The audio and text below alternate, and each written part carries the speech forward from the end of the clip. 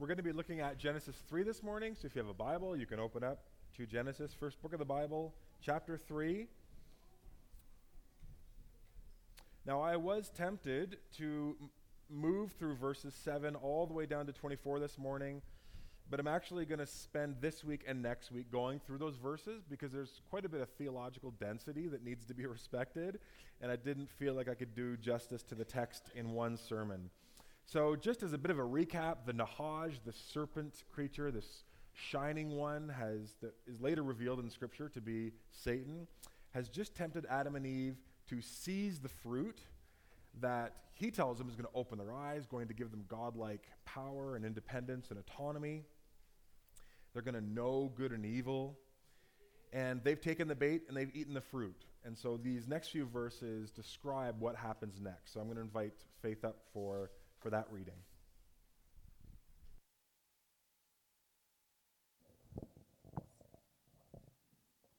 Hi. All right, Genesis 3, 7 to 13.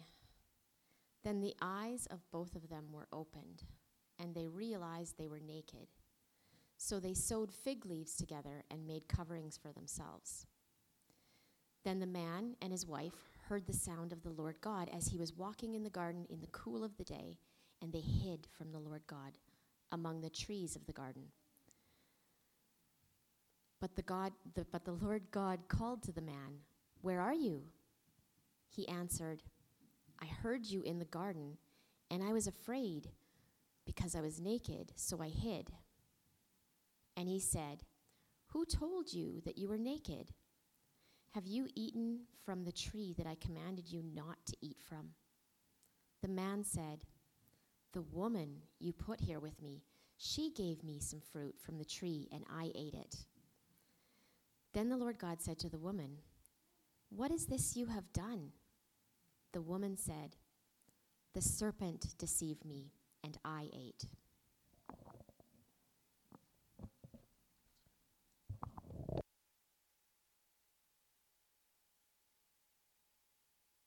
Let's move through the text. Verse 7, then the eyes of both of them were opened. So the Nahaj was telling a partial truth. The eyes of your heart are going to be opened, but you're not going to kind of see things in a new light in terms of ascending to a godlike status. Instead, their eyes being open leads them into a new awareness of their vulnerability, their frailty, their limitation. There's an immediate impulse towards the recognition of their guilt and shame, and they immediately tried to cover their nakedness. Now, a few weeks ago, we talked about how when God sets up Adam and Eve in his garden, there's 4 levels of relationship that God intends all humans to live in harmony within. Our relationship with God, our relationship with other people, our relationship with ourselves, a sense of settledness and centeredness on who we are and our identity in God, and then our role or task within creation, our relationship to the earth. And so right away, you see a disruption on the level of our relationship with ourselves. All of a sudden, there is dis-ease. There's a disease. There's a dis-ease inside of Adam and Eve. They recognize sin and shame. There's a instinctive movement to cover. There's something wrong with them. Something has gone wrong. And so there's this disruption within that already we're seeing sin begins to twist and introduce. Then the man and his wife heard the sound of the Lord God as he's walking in the garden in the cool of the day, and they hid from God among the trees of the garden. Now we see the first evidence of a disruption in our relationship with God. The first instinct is to hide. A very gentle, previously exciting, anticipatory sound of, oh, we hear God walking towards us, now is perceived as a threat. It's something they need to shield themselves from. And so they retract. So we're seeing this disruption in their communion with God. The Lord God called to the man, "Where are you?" And he answered, "I heard you in the garden, but I was afraid because I was naked, so I hid." And God said, "Who told you that you were naked? Have you eaten from the tree that I commanded you not to eat from?" And the man says, "Well, the woman you put here with me, she gave me some fruit from the tree, and I ate it." Now we see disruption at the level of relationships. Right? God asks Adam a yes or no question. did you eat the fruit? It's not that simple, God. Like, the woman you put here with me, she actually gave me the fruit. I ate it. So I did eat it. But just saying yes, that would feel too simplistic. So I want to kind of broaden. I know I'm not trying to evade blame. I'm just saying we got to spread the blame out a little bit. Right? So you see blame shifting right away, where Adam is not so subtly throwing Eve under the bus, but also God, right? It's the woman, she kind of did it, but it was the woman you gave me. I didn't ask for her. Right? So already you're seeing a failure to take a fundamental responsibility. Very simple question. Did you eat the fruit? There's evasion. And so we see again in our relationships with other people and the harms that we cause other people and God, just an inability to be square and to be integral and to say, yep, just to square up and say, I did that, to take full responsibility. And the Lord God said to the woman, what is this you have done? And the woman said, the serpent deceived me and I ate. More blame shifting, right? Like, well, it's not just as easy as I gave it. It was a serpent. He tricked me. That's where the fault lies. So everyone's trying to now evade responsibility for their actions. And theologically, this portion of Scripture is really, really important because it sets up a major event that then colors the rest of the biblical story. And that event is called the fall, or it's usually referred to by theologians as the fall, capital F, meaning we all fall out of our relationship with God at an individual level and as people. But in Adam and Eve, as these figureheads of humanity, this was the fall, and Adam's sin, which introduces sin in a way that becomes pervasive to the human condition. And so the fall introduces not just sin as doing bad things, but sin as a kind of power, an influence that is mysterious, that constantly wreaks havoc along those four dimensions, interfering in our communion with God, our communion with other people, our sense of connection to the created world and our purposes within it, and frustrating our own sense of just internal peace and identity. Now, I want to spend more time on the effects of sin along those four dimensions next week, but this week I want to spend time examining the earliest game of hide and seek that we actually have on record.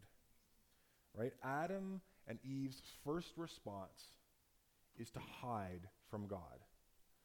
And if probably many of you have played hide and seek as children, with your children or grandchildren, it's a really fun game. There's a lot of anticipation in trying to think of a hiding spot, going to that hiding spot, seeing if you can stay in that hiding spot for a few minutes or a few hours and cause all kinds of disruption and pain in your parents' heart. But this is not that kind of game of hide and seek. It's not kind of fueled by this desire to be hid in order to be found, because that's kind of an exciting part too. This is genuinely a hiding and wanting to not be found, a hiding and hoping that no one will seek you. Adam and Eve now perceive God to be a threat. They hear the sound of the Lord God walking in the garden, which should be a sound of joyful anticipation, and that's now experienced as an existential condemnation and threat. And although this is the first game of hide and seek that you find in the Bible, it's definitely not the last. It's not the last as you study history. In fact, the Bible and human history, what you see, and if you study your own life carefully, you'll see this pattern playing out again and again. Hiding from God, hiding from God, hiding from God, and God seeking you. In fact, you could argue that playing hide and seek with God is one of the major pastimes of humanity. And I want to talk about 7 ways in terms of my own reflection on my own journey pastorally as I've walked life with people, read things, what comes out of this text. I want to talk about at least 7 ways that we can hide from God. And I really hope that one of these will bring probably each of us to a place of saying, yeah, I can relate to that, and I need to be aware of that. And maybe we even find ourselves this morning hiding from God in a certain area of our life, or maybe in the totality of our life. And I think this text has a lot to invite us into, and a great hope for those who do perceive maybe God as a threat. So the first way we can hide from God is we can just hide under busyness or noise or distraction. I would lump all of that together. You can either intentionally or subtly and unconsciously decide to fill your minds and hearts and calendars with all kinds of clamor and activity, and part of that can be designed to sort of suppress the voice of God. It's easier to do that today than ever because of technology. You literally have a supercomputer in your pocket that can provide endless distraction and noise and earbuds. And the opportunities for distraction and suppression are now almost endless. We've created a world where it's entirely possible to numb ourselves or to clamor over the soft sound of God walking in the cool of the garden. I mean that metaphorically in our lives, right? Where God is speaking to us through subtle impressions maybe, seeking to draw us out, but the jackhammer of clamor in our lives is just constantly suppressing our ability. And often that can be by intention. We don't want to hear those footsteps. We don't even want to hear the voice calling to us. I think that's part of what lies at the heart of our culture's valorization and championing of busyness. We're subtly shifting as a culture to socially reward those who are so busy they can barely think straight. Hustle has replaced intentionality. And the danger with this kind of culture is that you can become as a person very thin, very superficial, from being stretched too thin across too many activities to having your mind and heart not being centered and kind of flying and flitting all over the place, keeping all these plates spinning, getting social recognition and reward for it. Wow, how do you do that? That's so impressive. That's amazing. Such a high capacity person. How's life going? Oh, it's good, but crazy busy. And in the midst of that movement, we can be missing the voice of God. For many people, distraction is a very effective tool through which they can hide from God. 1 Corinthians 7, Paul writes to the Corinthian church and he says, I want you to do whatever is possible to help you serve the Lord best with as few distractions as possible. The Christian life is one of always learning to kind of, as life, responsibility, activity bloat happens and the kind of things fill up over time, you always kind of need these spiritual spring cleanings where you say, this isn't a bad thing in my life, but maybe it's becoming a distraction. And maybe out of pride or wanting to please people, I've taken on more than I haven't taken on more than I can actually handle because I'm executing, but I'm taking on more than is good for me in order to nurture that connection with God. And so it's not about necessarily always purging and letting go of bad things, but to learn to live with as few distractions as possible. Distractions are going to happen, but are we setting ourselves up to live with as few as possible? In the parable of the sower and the seed, Jesus warns about ground, meaning particular human hearts that receive God's word. They receive the kingdom, they're growing in the kingdom, but then over time, weeds come up and choke out this plant that God planted. And Jesus says, this is a metaphor for those who hear the message, but it's crowded or choked out by the cares and worries of this life, the lure of wealth, the desire for other things, distractions. And Jesus says the end result is no fruit is produced. So we can hide from God through noise and distraction and busyness. A second way we can hide from God is just through avoidance of Christian community. One of the effects of sin is that it drives us into isolation from other people. And this tends to happen, especially amongst Christians, because what kind of the dynamic of play is we avoid contact with other Christians who are in a good, healthy space in their relationship with God, to the extent that at least they're not running or hiding from God. Because when you're in the place in your own heart where you are hiding from God, it's really grating to be around Christians who aren't and are eager to talk about God and learn about God and share their own struggles with you. And it's very clear they're not perfect, but they are moving towards God.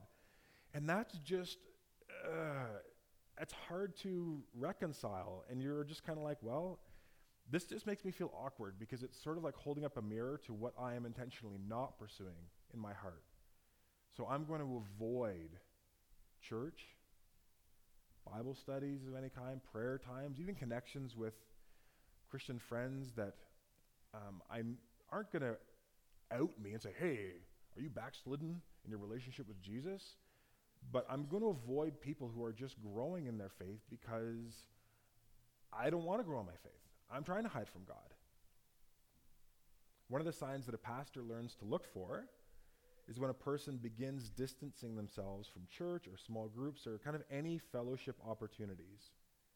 That's often a sign that in some area of their life they're hiding from God, and they don't want to be reminded of that when they come to church, when they sing, when they pray, when they connect with other people, when they're put into a situation where they're having to engage God through scripture or prayer.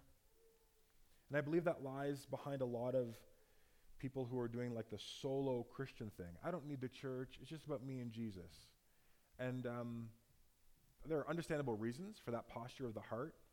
The danger, though, is that you can be deceived into thinking that you're not doing the whole church Christian community thing because you're just so committed to Jesus, and those people in the church and all the dysfunction bring you down, when really it's actually that these are people who are imperfectly pursuing Jesus, and you've basically said to God, this is what I'm willing to do, and I'm hiding these other areas from you, and I'm just going to do my own thing, and I don't want to be in contact with anybody who's going to poke a hole in that. Again, not even intentionally, but just by the fact that they are growing and talking and wrestling through things.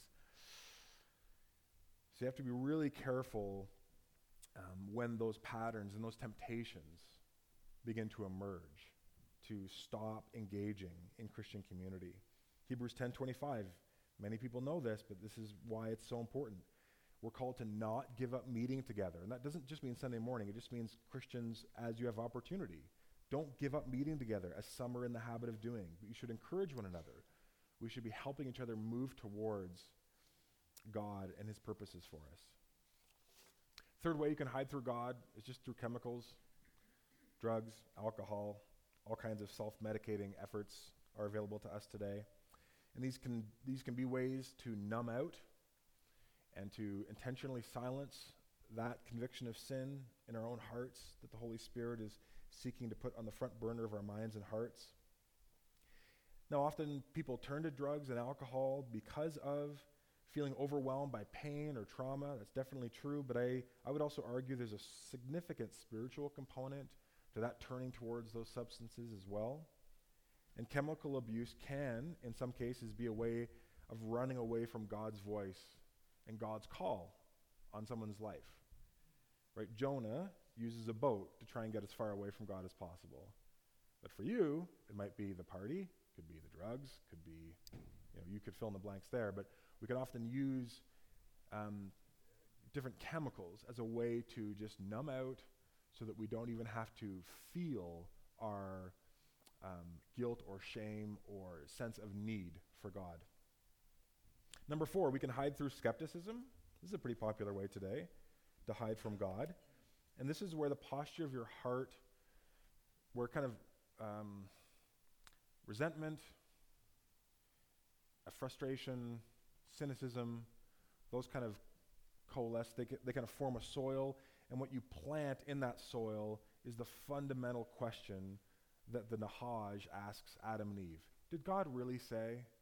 But it's not like, did God say that? It's, did God really say? Right? There's a not so subtle tinge of cynicism. There's an eagerness to disprove what God said. And sometimes this is framed as using rationality as an armor. Sometimes it's simply framed as being a rational person, but it's not that. It's using cynicism and resentment and hard-heartedness and then calling that rationality and using that as armor and a shield to prevent, to hold God at arm's length. And you can even posture this way like a seeker, like a truth seeker, but you can still have the heart of a deeply cynical and skeptical person, right? I've met many people whose basic approach to questions of God and spirituality and life in the Bible are, well, I'm willing to believe, but I've got to be given proof, or something needs to happen, right? Like, I'm willing to believe God, or that God exists, or that the Bible is true, but this would have to happen. These would be the hoops that God would have to jump through. And if he, she, it does, then I'll believe, right? Which is holding God hostage, which is not a posture of faith. God's never going to honor that request, because that is not faith seeking understanding. That is unbelief seeking justification. When people ask me, is it okay to doubt? Is it okay to ask questions? I'm like, generally yes, but it also depends on your heart. The doubt that honors God, the doubt that builds your faith, is faith seeking to understand something that you currently don't. I'm wrestling with this, I'm reading this, I've been thinking about this topic. I don't really get it. I don't understand how I'm supposed to apply it or how it fits into my understanding of God's character or whatever, but I am going to go on the journey of learning and reading, and I'm going to humbly recognize that I'm going to have to do some work. And just because I don't understand something doesn't mean that God's wrong. It just means my understanding has to grow.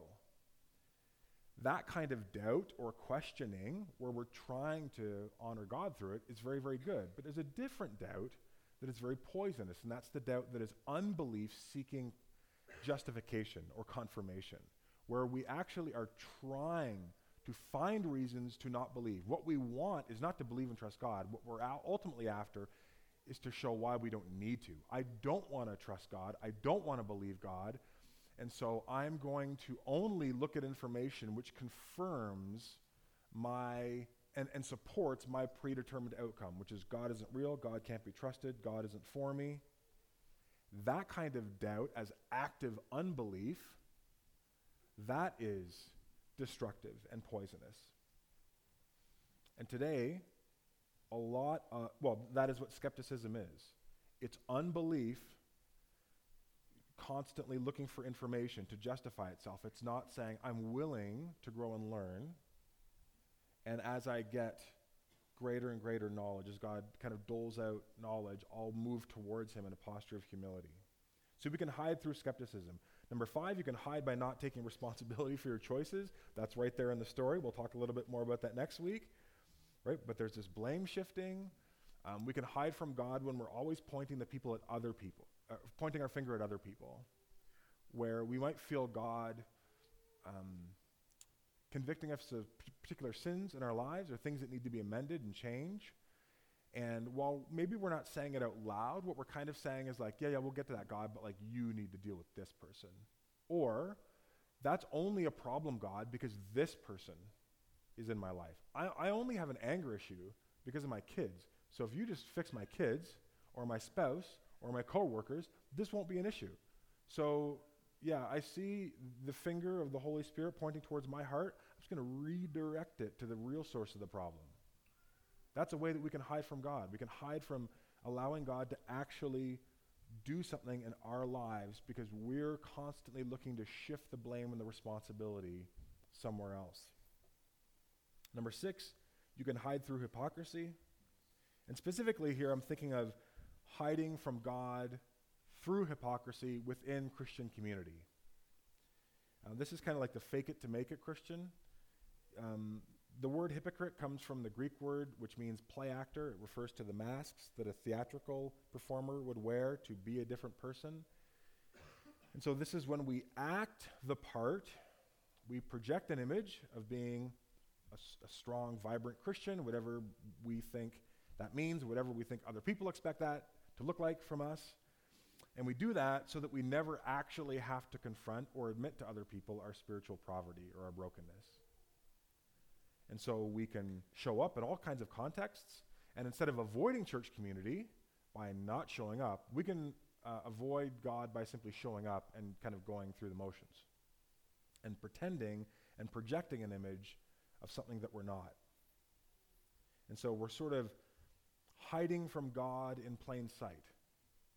And our relationships become more and more superficial because when you play a role, it's a form of deception, and deception's exhausting because you have to constantly be keeping track of who knows what information and what information have I held back from certain people. And then there's just the exhaustion that comes from constantly playing a role instead of being able to say, this is where I'm at, in an appropriate way. I mean, I understand, I'm not talking about coming in here on Sunday and then in front of everybody having to be completely vulnerable. I'm not saying there isn't an appropriate place for boundaries and appropriate vulnerability, but if all we're ever doing is wearing masks, that's a way of hiding from God. And this is a reason why many people don't go to church, or they profess that they don't go to church, because the church is full of hypocrites. The church is full of people who are play actors. They wear masks, they come on Sunday, everything's bright and cheery, and then they go home and they live totally different lives. And that might be true. I hope it's not true of myself. I hope it's not true of many of you here, but certainly possible. But if you are a genuine Christian, the solution to confronting hypocrisy in the church is not to disengage from the church. Because all you're doing is creating more and more space for critical mass of hypocrisy to thrive and to flourish. The way you actually battle play acting and fake it to make it Christianity is to show up and to engage and model depth, authenticity, and growth. And that can be hard when you do that for the first time in a small group when everyone else has been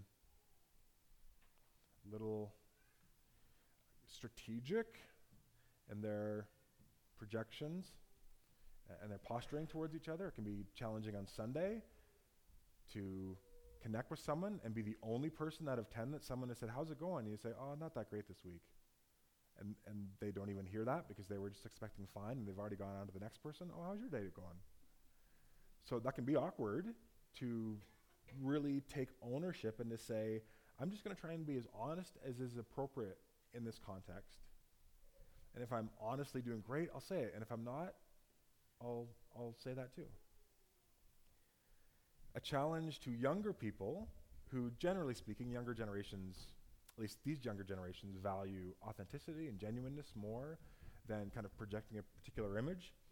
In 1 Timothy 4:12, Paul writes to Timothy, who's a young church leader, and he says, I don't want you to look down, don't let anyone look down on you because you're young, but I want you to set an example for the believers in speech and how you talk, in conduct, how you behave, in love, in faith, and in purity.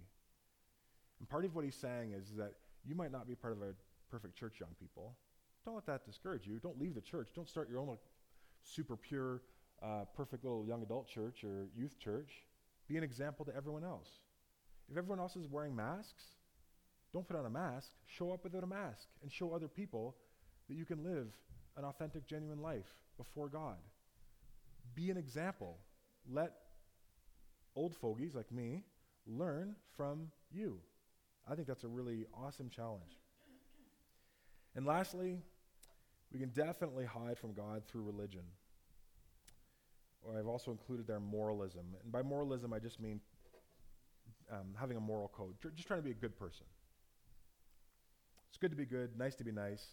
And this is sort of reflected in the story of, the part of the story where Adam and Eve, they eat the fruit, they realize their guilt and shame, and they try and cover themselves.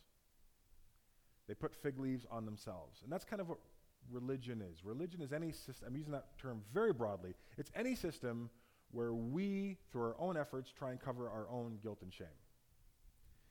And that is definitely a way that lots of people try and hide from God. Now that might sound strange to someone who doesn't consider themselves religious or Christian, because they might be thinking, that doesn't make any sense. Aren't religious people the people who are most committed to not hiding from God? Aren't religious people like the people who are, like, they love God and they're super committed to God? And as Scripture unfolds, one of the really challenging truths that you're going to discover is that's not really the case all the time. In fact, you can be super religious and very moral and ethical and be very, very far from God. Right? There's a difference between being committed and surrendered to some kind of abstract code that you've decided this is important to you and you're going to live with integrity towards this, and being committed and surrendered to the living God himself. It's a difference between being committed to the rules and the rule giver. It's the difference as a parent or a grandparent. It's that sense of my kid isn't just committed to the rules of the household, they're actually committed to me. Because you can be committed to the rules, you can just do the check marks, but you can feel as a parent, my kid, there's no communion here, there's no connection. They're executing, but we're not in relationship. And that's often how religion is used. It's used as a mechanism to avoid our need for God. Right? If you think the basic point of Christianity, be a good person. Love people, be a good person. If that's what you think the point is, and then I can define what good and loving other people is, and I can do that, well, I don't need the Christ in the Christianity part. I'm a good person. I'm nice. I try and be aware of my own limitations and weaknesses and try and improve. I'm about self-improvement. I have found all different kinds of sophisticated ways to take fig leaves and cover myself and doll myself up. I don't need God. That's what religion offers people. And that's why religion is dangerous. And even the commitment to be a good person, or to think that what God wants from us is simply to be a good person. That's why it can be dangerous. Because if we deceive ourselves into thinking that we can do it, we can essentially say, God, I don't need you. Right? And that's kind of the same thing that Adam and Eve are doing in taking the fruit, the knowledge of good and evil. I want to live independent of God. I'm a good person. I'm not a murderer or anything. I'm not like rejecting everything that God stands for. I believe in God, and I think you should be a right person. I'm not a murderer. I don't steal. But can you see how you can still hide from God? You can still show up to church. You can still show up to Bible study. You can still help the poor. You can still say prayers, but your heart can still be far from God. I mean, the real scary texts on this are all of Jesus' interactions with the Pharisees and the teachers of the law in the New Testament, where they are super religious, super committed, super zealous towards, they would say, God, but Jesus says it's actually to your own traditions, and he shows them how they're using religion to actually keep God far away. Story of the prodigal son is really instructive here as well, right? Father with two sons. The trick of the story is at the start of the story, you're like, oh, I know what the prodigal son is. It's that jerk of a younger kid who asks for his father's wealth, basically says, Dad, I wish you were dead. I want to take your inheritance. Goes and squanders it on wild living. What a prodigal, wasteful, selfish, lost son. But what's the turn? The turn in the story is, who's the prodigal son? There's two of them, right? Your Bibles are wrong for their heading, the story of the prodigal or the prodigal son. It's sons, plural, the lost sons. Because you find out at the end of the story, there is an older brother who's dutiful and who stayed and who wasn't as brazen as to say, I want you dead, Dad, give me your inheritance. I'm going to go and spend it on wild living and prostitutes. He's a good son, but he is equally far from God. It's clear by the end of the story that he is holding the father at arm's length, and that he is fueled by just a different expression of self-centeredness than the younger son. And so Timothy Keller writes this: neither son loved the father for himself. Both sons were just using the father for their own self-centered ends rather than loving, enjoying, serving him for their own sake. And what this means, he writes, is that you can rebel against God and you can be alienated from God two ways. You can break all of his rules, or you can try and keep all of them very diligently, which is a very shocking message. Careful obedience to God's laws may serve as a strategy for rebelling against God.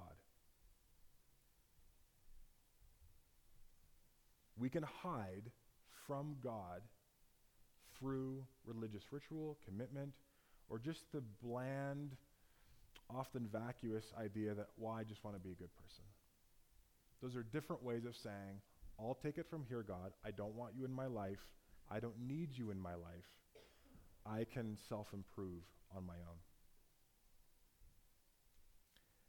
So we see this reaction in the garden, Adam and Eve, to hide from God. But maybe what we've kind of seen this morning is this isn't just a one-off story. It repeats through the Bible. It repeats through your life. It repeats through my life.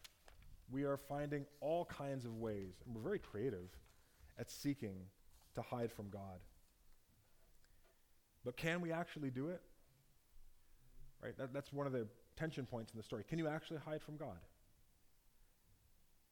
Hebrews 4:13 says, "Nothing in all creation is hidden from God's sight. Everything is uncovered and laid bare before the eyes of him to whom we must give an account." Jeremiah 23:24, "Can anyone hide in secret places so that I cannot see him, declares the Lord? Do I not fill heaven and earth, declares the Lord?" Psalm 139, the psalmist says, "If I were to say to myself, surely the darkness will hide me and the light become night around me, even the darkness will not be dark for you." And he's speaking to God. "The night will shine like the day, for darkness is as light to you." So part of what might not feel like good news, but it is good news, is that despite all of our attempts to hide from God, you actually can't do it. And so it's an exercise that the Bible says, just give it up. You're fooling yourself, and you're not fooling God if you think that you can run from him and hide from him. So that's all the ways we hide. Maybe there's more, but those are maybe some of the principal ways. But the real grace note of this section of Scripture is that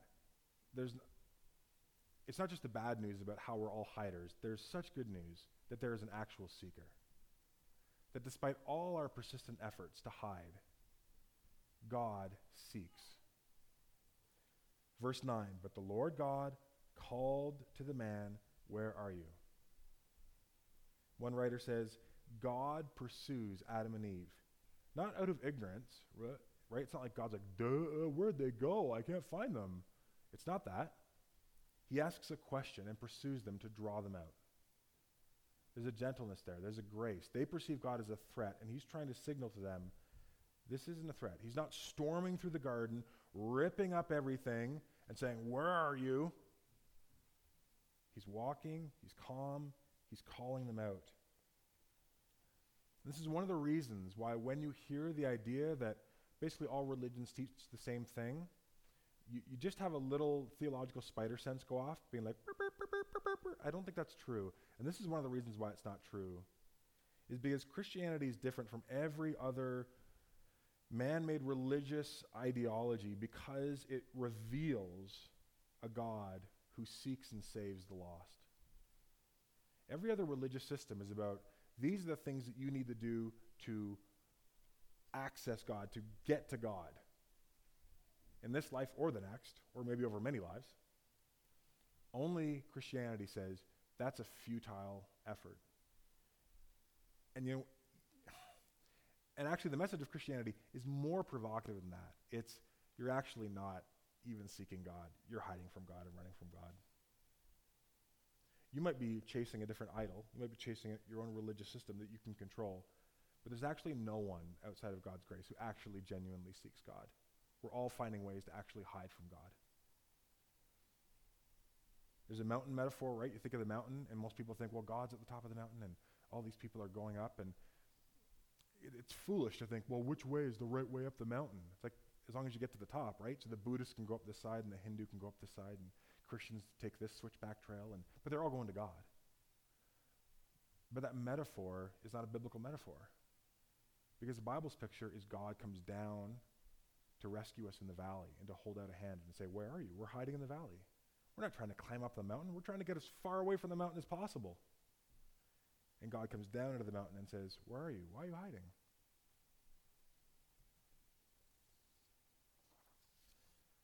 At Christmas, we celebrate the God who comes from heaven to save us, who meets us, who seeks us, even when we're hiding, even when we're self-deluded into thinking, I'm actually undercover, like God is not noticing this stuff, like I'm pulling the wool over his eyes. Jesus says, the Son of Man, referring to himself, came to seek and to save that which was lost. And that's good news. And so this morning, are you tired of hiding? Are you tired of the toll that running from God or hiding from God through any of these means, maybe many of them, all of them, are you tired of the toll that that is taking on your body, on your mind, on your spirit? I want to invite you, whether you're a Christian or not, to stop hiding from God and listen to that voice, because there is grace and mercy waiting for you. When you hear the voice, where are you? Why are you hiding? It's not a threat. It's actually a divine invitation to come home. Let's pray.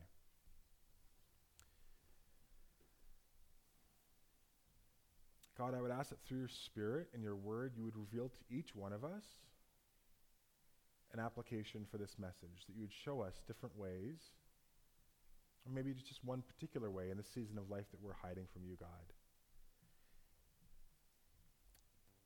And maybe we're hiding because sin has twisted our perception such that we actually think that you are a threat to us, when you're the actual only source that can save and redeem us. So help us not to give into that deception, but to take time to listen for that voice calling us home and leading us to Jesus. We give you thanks for his grace. We give you thanks for the miracle of Christmas and the incarnation. As we move towards this new Christmas season, God, may the glory of Christmas dawn on us in a new way. In Jesus' name, amen. Thanks, Jeff. Please stand and sing with us. Joy, joy to the world. The Lord is come. He comes to make his blessings flow as far as the curse is found.